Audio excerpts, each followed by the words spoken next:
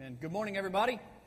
Good to see you this morning. What a great deal that we get to join in that song with the picture in Revelation of the end when everyone is gathered around the throne singing, "Holy, holy, holy is the Lord God Almighty." There's no one like Him. What a foretaste of what is to come for those of us who know Christ. I love that song. Love the picture of it. Love that you guys were so into it this morning. It's a good day, right? It's a good day to be here. Do you have your Bibles? Good. Joshua chapter 1 is where you need to go. Last week, we began our study of Joshua by looking at the very end of the book. We kind of saw the end before we look at the beginning. We saw God through Joshua give us a brief history of the children of Israel, a brief kind of where we've been, what God has done. Through all that, we saw God's faithfulness. We saw His provision. We saw His protection. We saw all of this greatness of God as He has revealed Himself in the history of the people. And then we saw Joshua kind of break from that and really bring them to a point of response where he said, based on this truth, based on the person and work of Yahweh, what are you going to do? What are you going to do with it? Are you going to worship Him, or are you going to worship somebody else? Are you going to worship the gods of your fathers? Are you going to worship the gods of the Egyptians? Are you going to worship the gods of this land? Or are you going to worship Yahweh? He says you got to decide. You got to decide today. Choose yourself this day whom you will serve. Because the reality is we will all serve someone. And He puts it before him and says, it's time. It's time. You either get in with Him or you get out. But decide today where you're going to be. And as I study that passage, as I studied the week before for the end of the Sermon on the Mount, and then we come to Sunday school this week about Elijah and the prophets of Baal, and that's three times from three different books of the Bible, one lesson which was totally removed from me. And I hear this same lesson over and over and over again, and I think, God, why do you want us to hear this so often? And I realize it's because it's exactly the message that I need to hear. And I think it's exactly the message that you need to hear, that we need to decide, we need to commit, and really commit. One of the things that you will see in the Sermon on the Mount, the end of the Sermon on the Mount, Jesus says, there's two roads, right? There's two gates, there's two paths. One of them leads to life, and one of them leads to death and destruction. We saw that He said there were two trees. One produces good fruit, one produces bad fruit. One produces the fruit, and there is a harvest, and the other is cut down and thrown into the fire, right? We saw these two guys who build two houses on two different foundations. One of them, when the storm comes, stands, and one of them crashes down to the ground, right? He says basically that there are only two options. There's not a middle road where you can kind of be half in and half out. You got to be all in with Him, or the reality is if you think you're halfway in, you're all the way out. Does that make sense? And then we saw Joshua say basically the same thing. He says you will either serve Yahweh or the other gods. You will either serve God or these false idols. You can't kind of have your one foot in each world. There's no middle road. You've got to decide where you're going to stand, whom you're going to serve. And then in Sunday school this morning, how many of you went to adult Sunday school? And you saw this great scene with Elijah and the prophets of Baal, and Elijah with all kinds of boldness and guts says, listen, there are only two possibilities here. You're either going to serve Yahweh or you're going to serve Baal. And we will see who really is God and who truly is God. Yahweh. Who shows up with fire? Yahweh. So every time in all three of those instances, God says there are two paths. And one path leads to life, and one path is power, and one path is grace and goodness and prosperity, and the other path is death and destruction every time. And so He calls you to decide, but it's really not a decision, is it? It's really kind of a no-brainer. Do you want your house to fall down? No. Do you want to be burned in the fire? No. Do you want to lead yourself into destruction and death? No. Do you want to serve the ridiculous deities of the land of Assyria? Do you want to serve the ridiculous deities of the Egyptians? Do you want to serve these gods who can't do anything? No. The only logical conclusion, the only thing that makes sense is to serve Yahweh. You catch where I'm going with all this? Do you want to serve Baal? No. What did Baal do in that story? Nothing, except it seems like he used the bathroom, right? It's the only thing we really learn that he does in that story is he goes to the bathroom. He doesn't do anything else. No matter how passionately his people call upon him, he doesn't do anything. And what does Yahweh do? Fire from heaven that consumes not only the sacrifice and the wood, but the rocks and the water. You know how hot fire has to be to consume rocks? Really hot. And that's the way God answers. What I'm saying is that when these options, these two roads are put out in front of you, there's only one that makes sense. But the reality is there's so many of us who choose a counter to everything that makes sense to go toward destruction, to go toward the fire, to go toward death and loss. We want that, it seems. My prayer is that God will get a hold of your heart, open your eyes to see the glory of His name, the goodness of His grace, the truth of the gospel, so that you will say, yes, just like the people in Sunday school this morning said, Yahweh, He is our God. Yahweh, He is our God. We will follow Him. Just like Joshua said last week, as for me and my house, we will serve the Lord. That's what I want to hear. I think what we need to hear as First Baptist Church is it's time to decide. It's time to choose. Get in or get out. And what I'm saying is get in. Get in. I don't want anyone to get out, but get in. Invest 100%. Give yourself completely to God. Serve Him with everything you've got. That is the only thing that makes any sense in the world. Everything else is folly. Everything else is rubbish. Serve Him. Serve Him with everything you've got. We'll check it out in the story today. We'll go back to the beginning of the book of Joshua. But you'll see that this is not really the beginning of any story. It's just the next part of the story. You'll see in verse 1 that there's a transition from Moses to Joshua in the text today. All kinds of really good lessons in the passage today. And my prayer is that your eyes will be open to them, that God will open your eyes to them, and that He will remind you about all the other things that we have learned lately, and that all of it will come together by His grace and for His glory. Let's check it out. Joshua chapter 1, verse 1 says,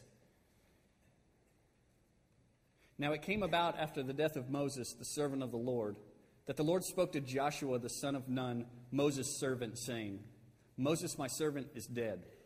Now therefore arise, cross this Jordan, you and all this people, to the land which I am giving to them, to the sons of Israel. Every place on which the sole of your foot treads, I have given it to you, just as I spoke to Moses. From the wilderness and this Lebanon, even as far as the great river, the river Euphrates, all the land of the Hittites, and as far as the great sea toward the setting of the sun will be your territory. No man will be able to stand before you all the days of your life. Just as I have been with Moses, I will be with you.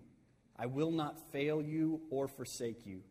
Be strong and courageous, for you shall give this people possession of the land which I swore to their fathers to give to them. Only be strong and very courageous. Be careful to do according to all the law which Moses my servant commanded you.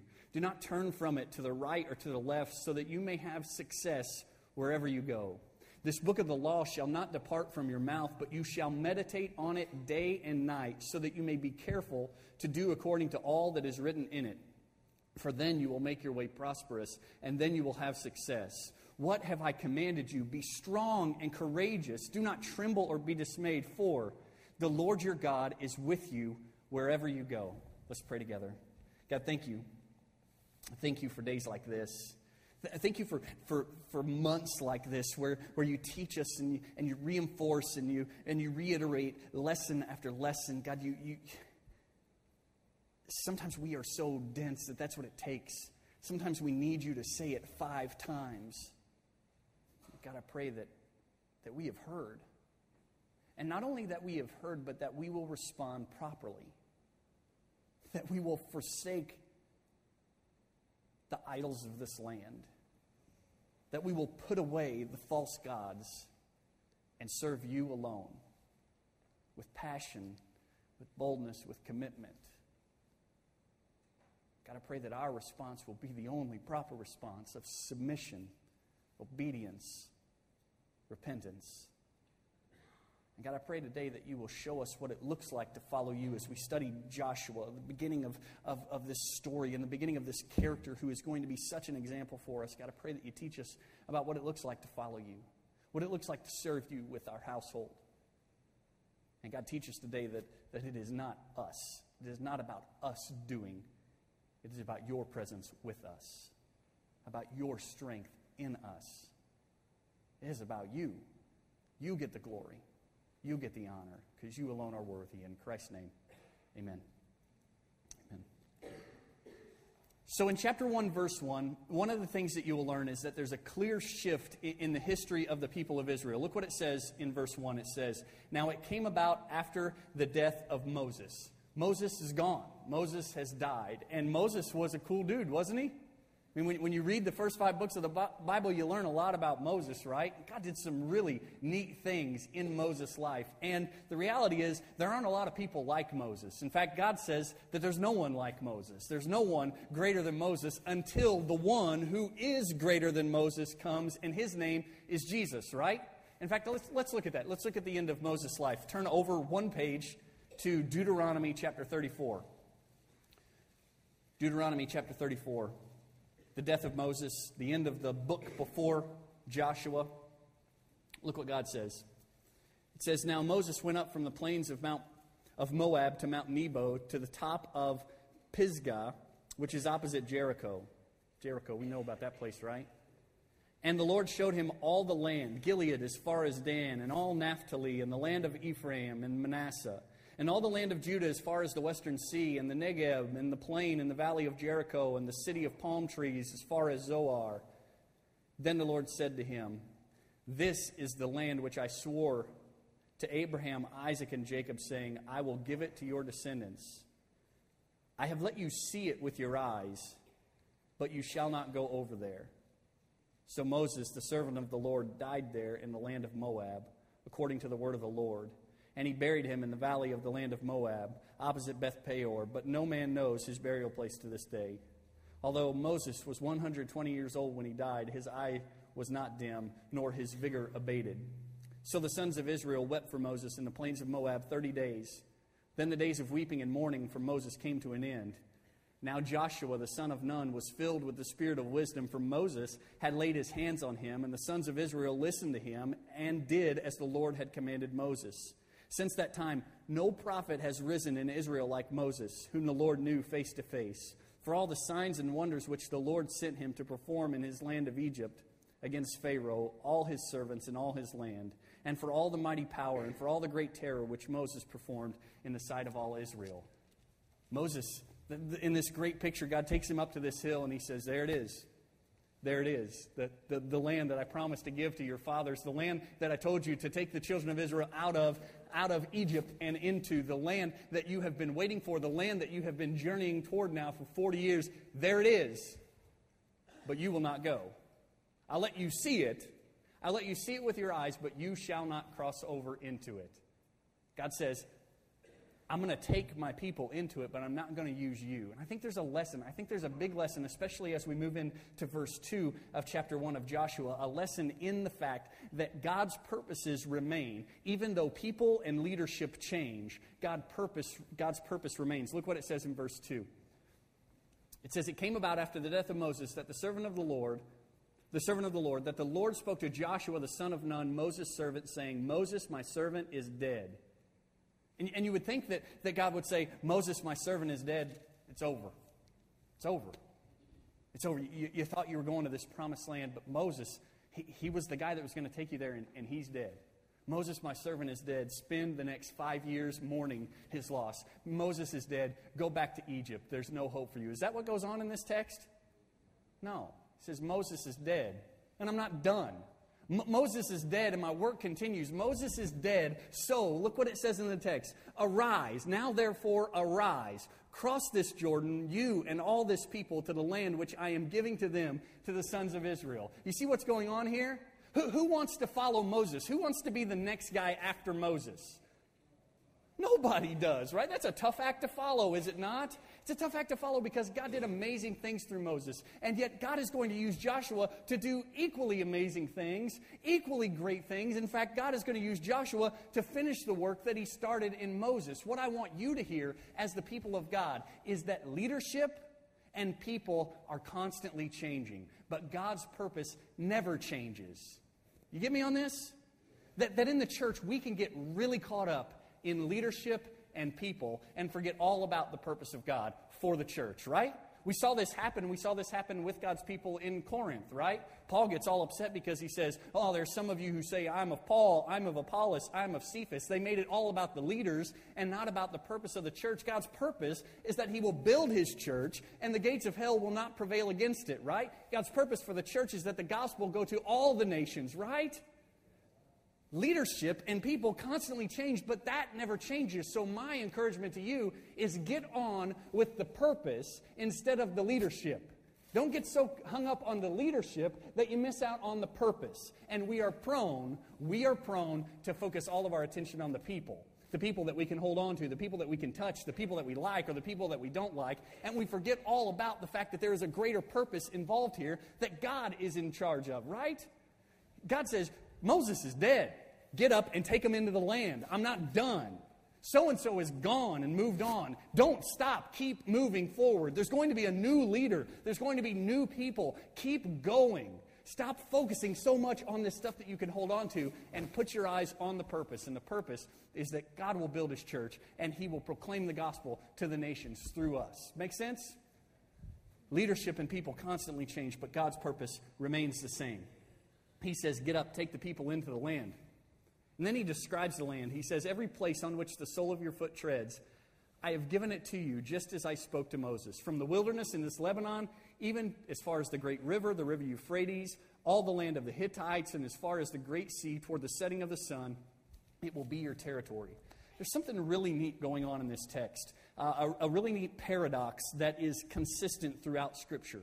God makes clear from the beginning of this talk about the land, the promised land, He says, I am giving it to you. He says to Abraham, I will give you this land, right? He says to Isaac, I will give you this land. To Jacob, I will give you this land. To Moses, I have given it, right? To Joshua, he even makes clear here that he has given it. It is something, this land, that is a gift from God. But that's not all there is to the story. There's another part of the story where God says, get up and go. Get up and cross over. Get up and go possess the land. Go take it, right? That's what the story of Joshua is about. It's what this whole book is about. It's about the people of God going and getting the land. And at the same time, it's a story of God giving the land to the people. You catch how there's a paradox there?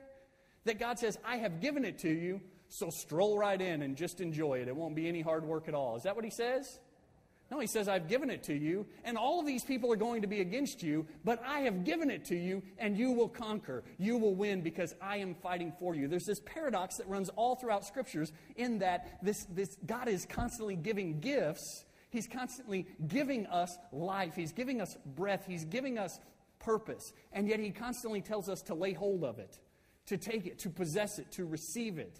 And what you need to see is that probably primary is that all of this is a gift from God, but you cannot expect to enjoy that gift. You cannot expect to participate in that gift if you don't take it, if you don't possess it. Does that make sense? And let me paint it this way. Suppose God had said to the children of Israel, that's your land. They are on the far side of the Jordan, and He says, that's your land. Would they be able to enjoy that land from that side of the Jordan River? Absolutely not. They have to go across the river. They have to go across, and they go across with all the boldness in the world because God has said, I gave it to you. In fact, He says in a minute, no one will be able to stand against you. This paradox of Scripture that is constantly all throughout where God is in charge. God is the one who's giving the gift, and yet He calls us to action. He calls us to action, to possess, to take, to conquer, to believe, to follow Him, and we must. So, He describes the land, and it's a great land, right? Do you remember when Joshua and his buddies all went over there? Do you remember when they came back to spy out the land, and they came back? What did they say about the land? Oh, it's barren. It's barren and dry. It's a dead place. Is that what they said?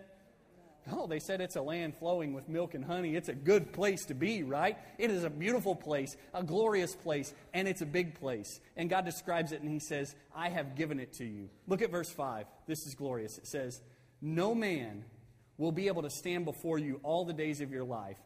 Just as I have been with Moses, I will be with you. I will not fail you or forsake you. I think that's the best verse in this whole passage today. He says, listen, when you go in, get up, go in. And when you go, you need to know this. No one will be able to stand against you. Why? Because Joshua is an excellent military mind. Because Joshua has big muscles and big swords?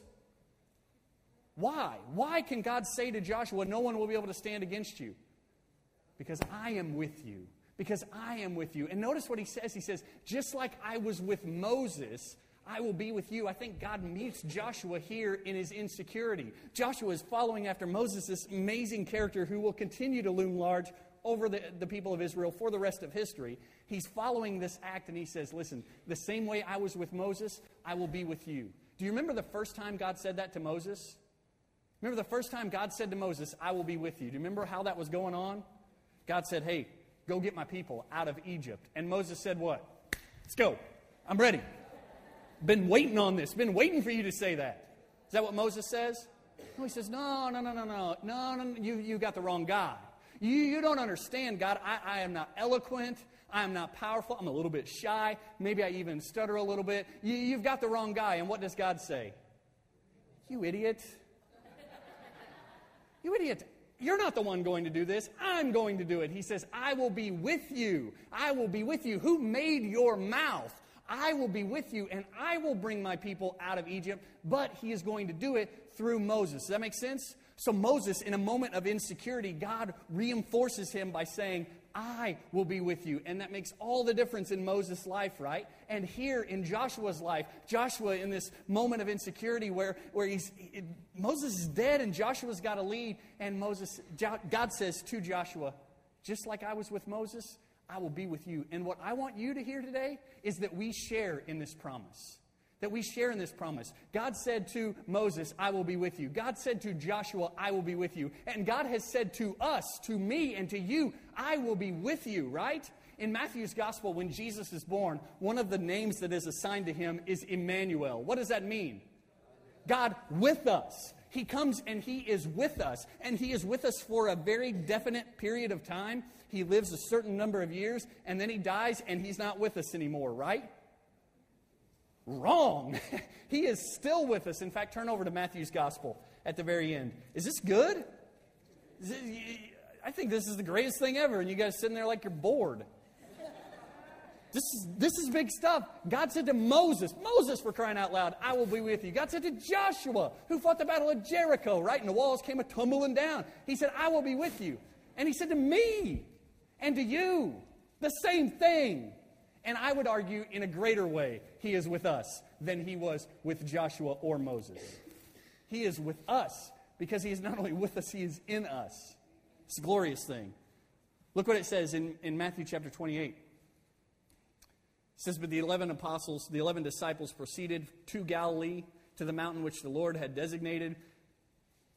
When they saw him, they worshipped him, but some were doubtful. Jesus came up and spoke to them, saying, all authority has been given to me in heaven and on earth.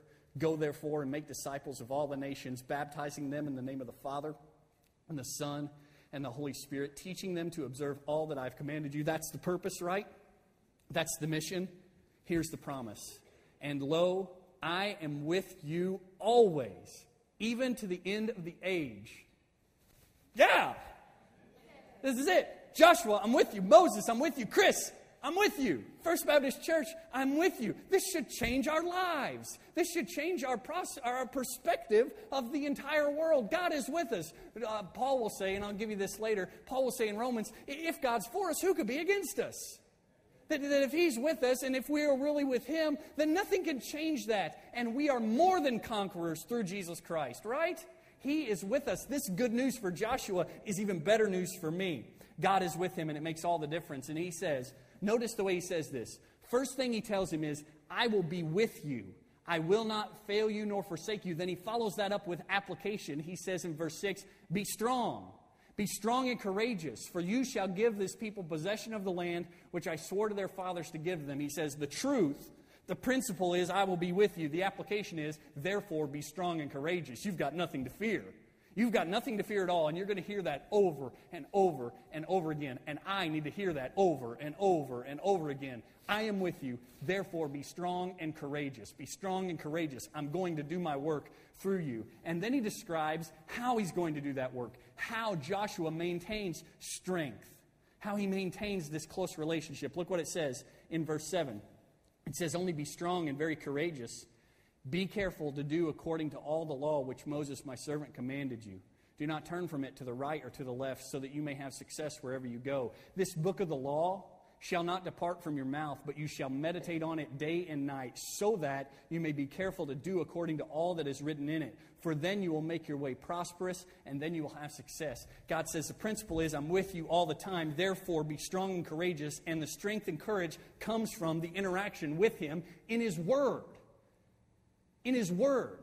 God doesn't say, Joshua, refine your military skills. Joshua, hit the weights and get stronger. He says, Joshua, get in the Word.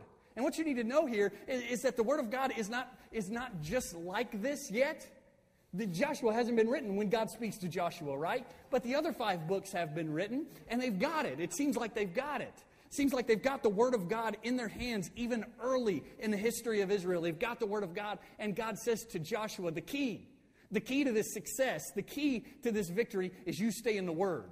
You stay in the Word. You meditate on it, you study it, you talk about it, you read it, you proclaim it, you obey it. Stay in the Word. That's what we need, right? How many of you are involved in some kind of read through the Bible this year pledge? Good. The rest of you should be. We should all be constantly in the Word of God. God says to Joshua, the key is the Scriptures. The key is the Scriptures. I was reading one commentary, and he was talking about this idea, and he gave 4 points that I thought were absolutely fantastic. 4 principles that Joshua was to know. Number 1, Joshua was to know the Scriptures. How do you get to know the Scriptures? I will tell you how you don't get to know the Scriptures. By watching 5 hours of television every day. And reading the Bible none. You will not get to know the Scriptures unless you read the Scriptures. You will not get to know the Scriptures unless you take it up, open it up, read it. Is that clear? Because I think that we have a big misunderstanding. I think that you get to know the Scriptures simply by being around church. I think we get to know the Scriptures just because we're Christians, that God somehow zaps it into our brains so that we know it. It's not how it works. If you are going to know the Scriptures, you have to take it up, open it up, read it. Simple, right? Simple, right?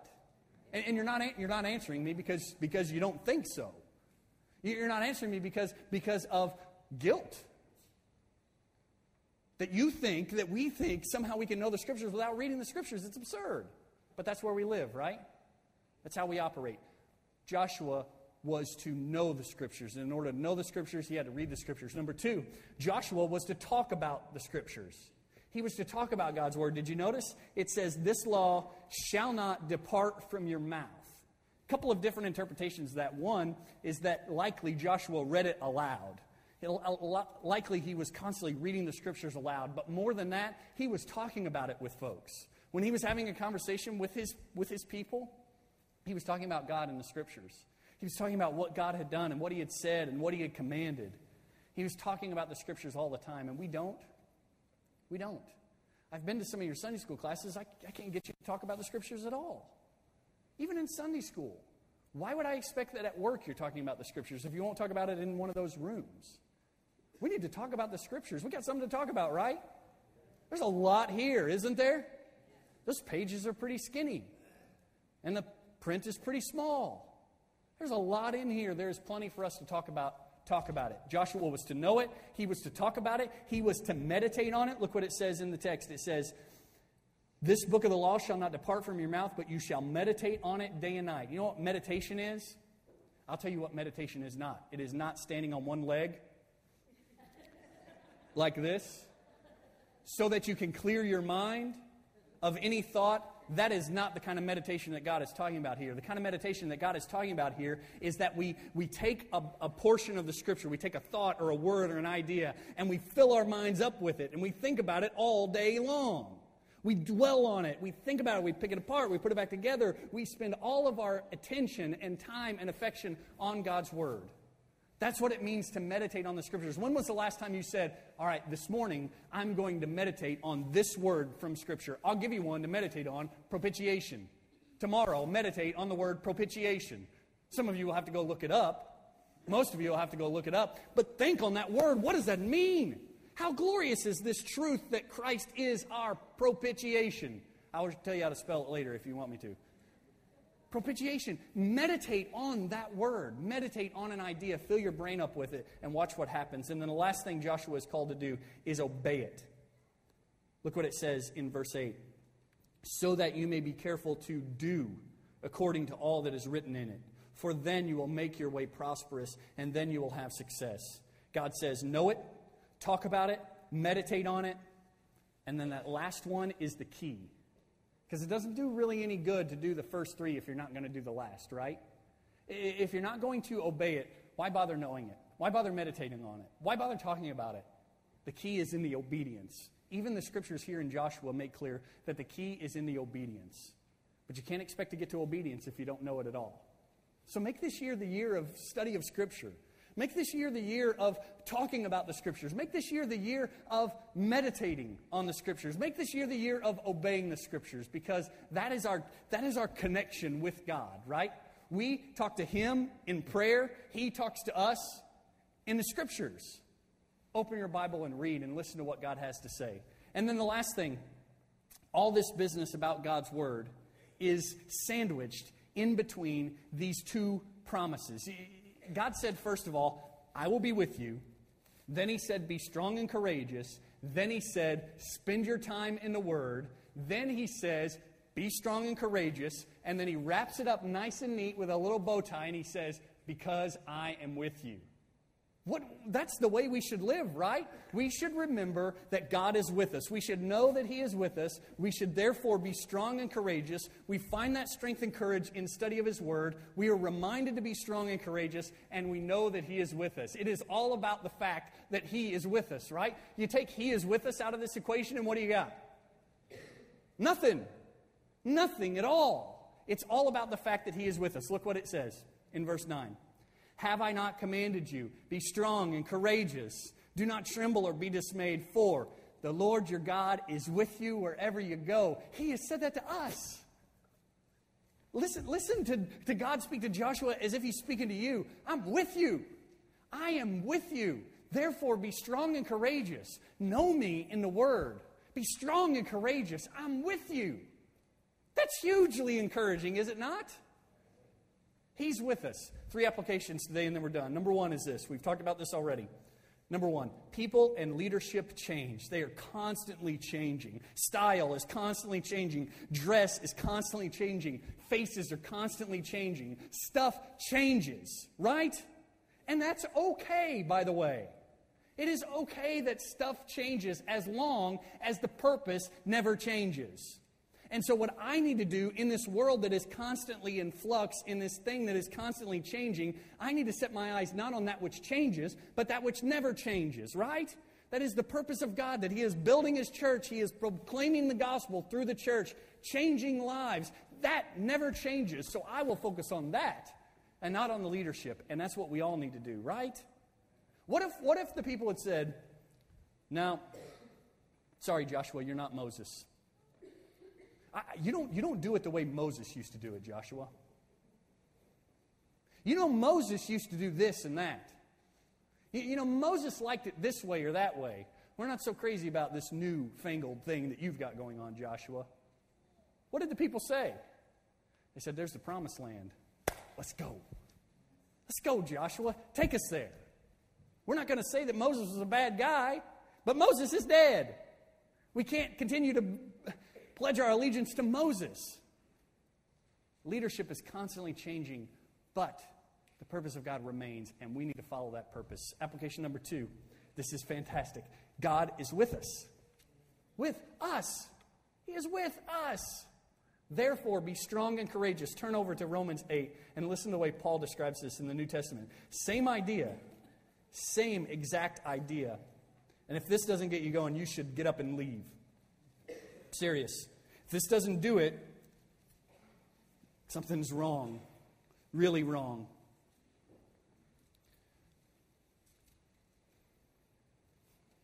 I would love to read you all of Romans because I want to start at verse 31 and then I look at verse 31 and think, no, I need to go back to verse 28. And I look at 28 and I say, no, I need to go back to chapter 8, verse 1. And I look at chapter 8, verse 1 and realize, you need to hear the whole book. So we've got to stop. It's got to stop somewhere. So we're going to start at 31. It says, what then shall we say to these things? If God is for us. And by the way, that if is pretty huge. That if is pretty huge. That if kind of hinges upon whether or not you know Christ as Savior and Lord. If you do, He's for you. If you don't, He's not.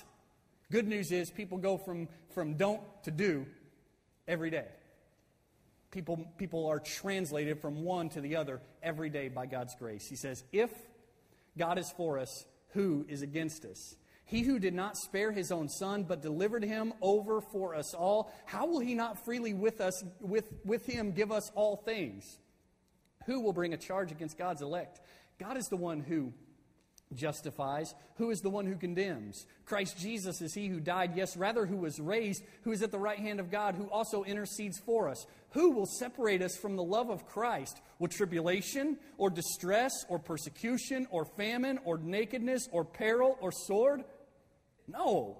For just as it is written, for your sake we are being put to death all day long. We are considered as sheep to be slaughtered. But in all these things we overwhelmingly conquer through Him who loved us. For I'm convinced that neither death, nor life, nor angels, nor principalities, nor things present, nor things to come, nor powers, nor height, nor depth, nor any other created thing will be able to separate us from the love of God which is in Christ Jesus our Lord. God is with us.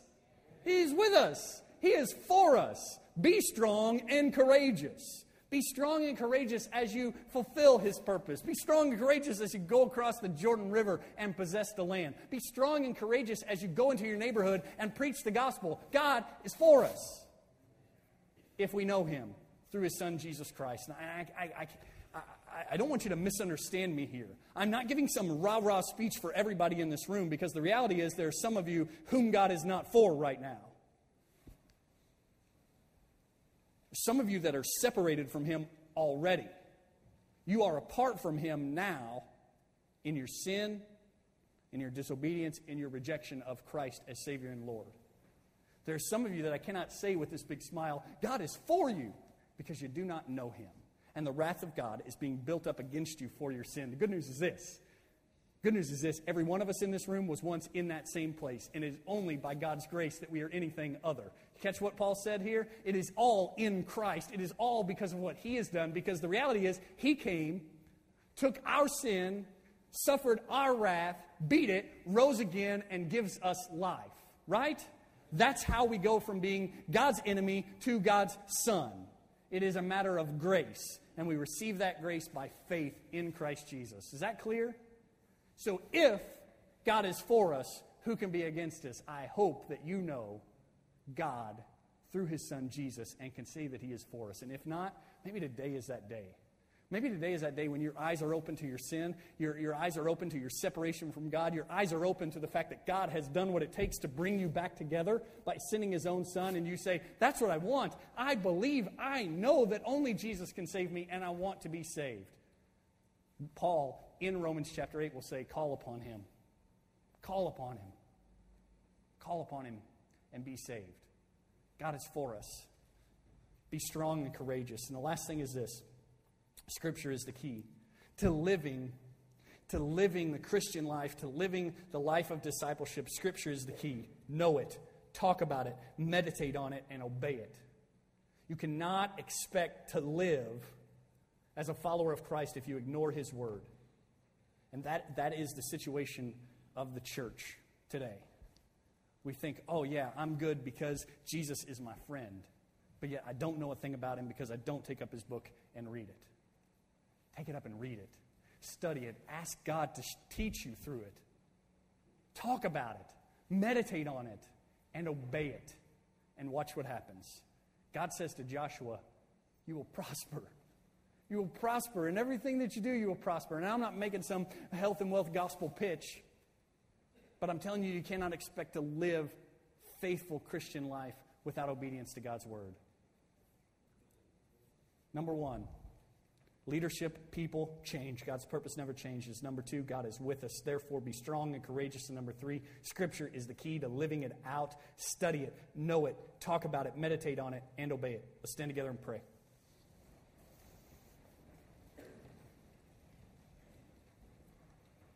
God, thank you for hope.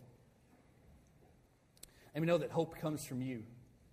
Not from something we do, something we know, something we say, Hope comes from you by your power and by your grace. We know that the promised land was not something the children of Israel conquered and possessed, something they received as a gift from you.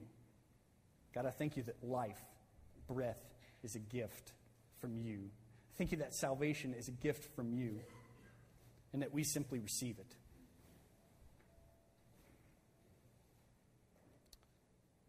God, I pray that you will help your church today remember the purpose.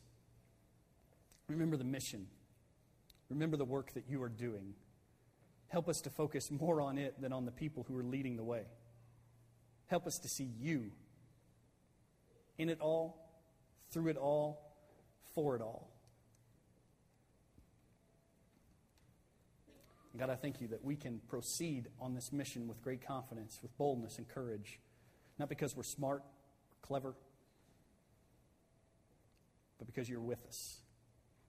And it is your purpose, after all. And you will not be stopped. Help us to proceed with boldness. And help us to increase that boldness through your word. Forgive us, God, when we neglect it. Forgive us when we think we can know you apart from it. Bring us back. Bring us back to the Scriptures that we may know it, talk about it, meditate on it, and obey it. God be glorified. God be glorified as you change lives. In Christ's name we pray.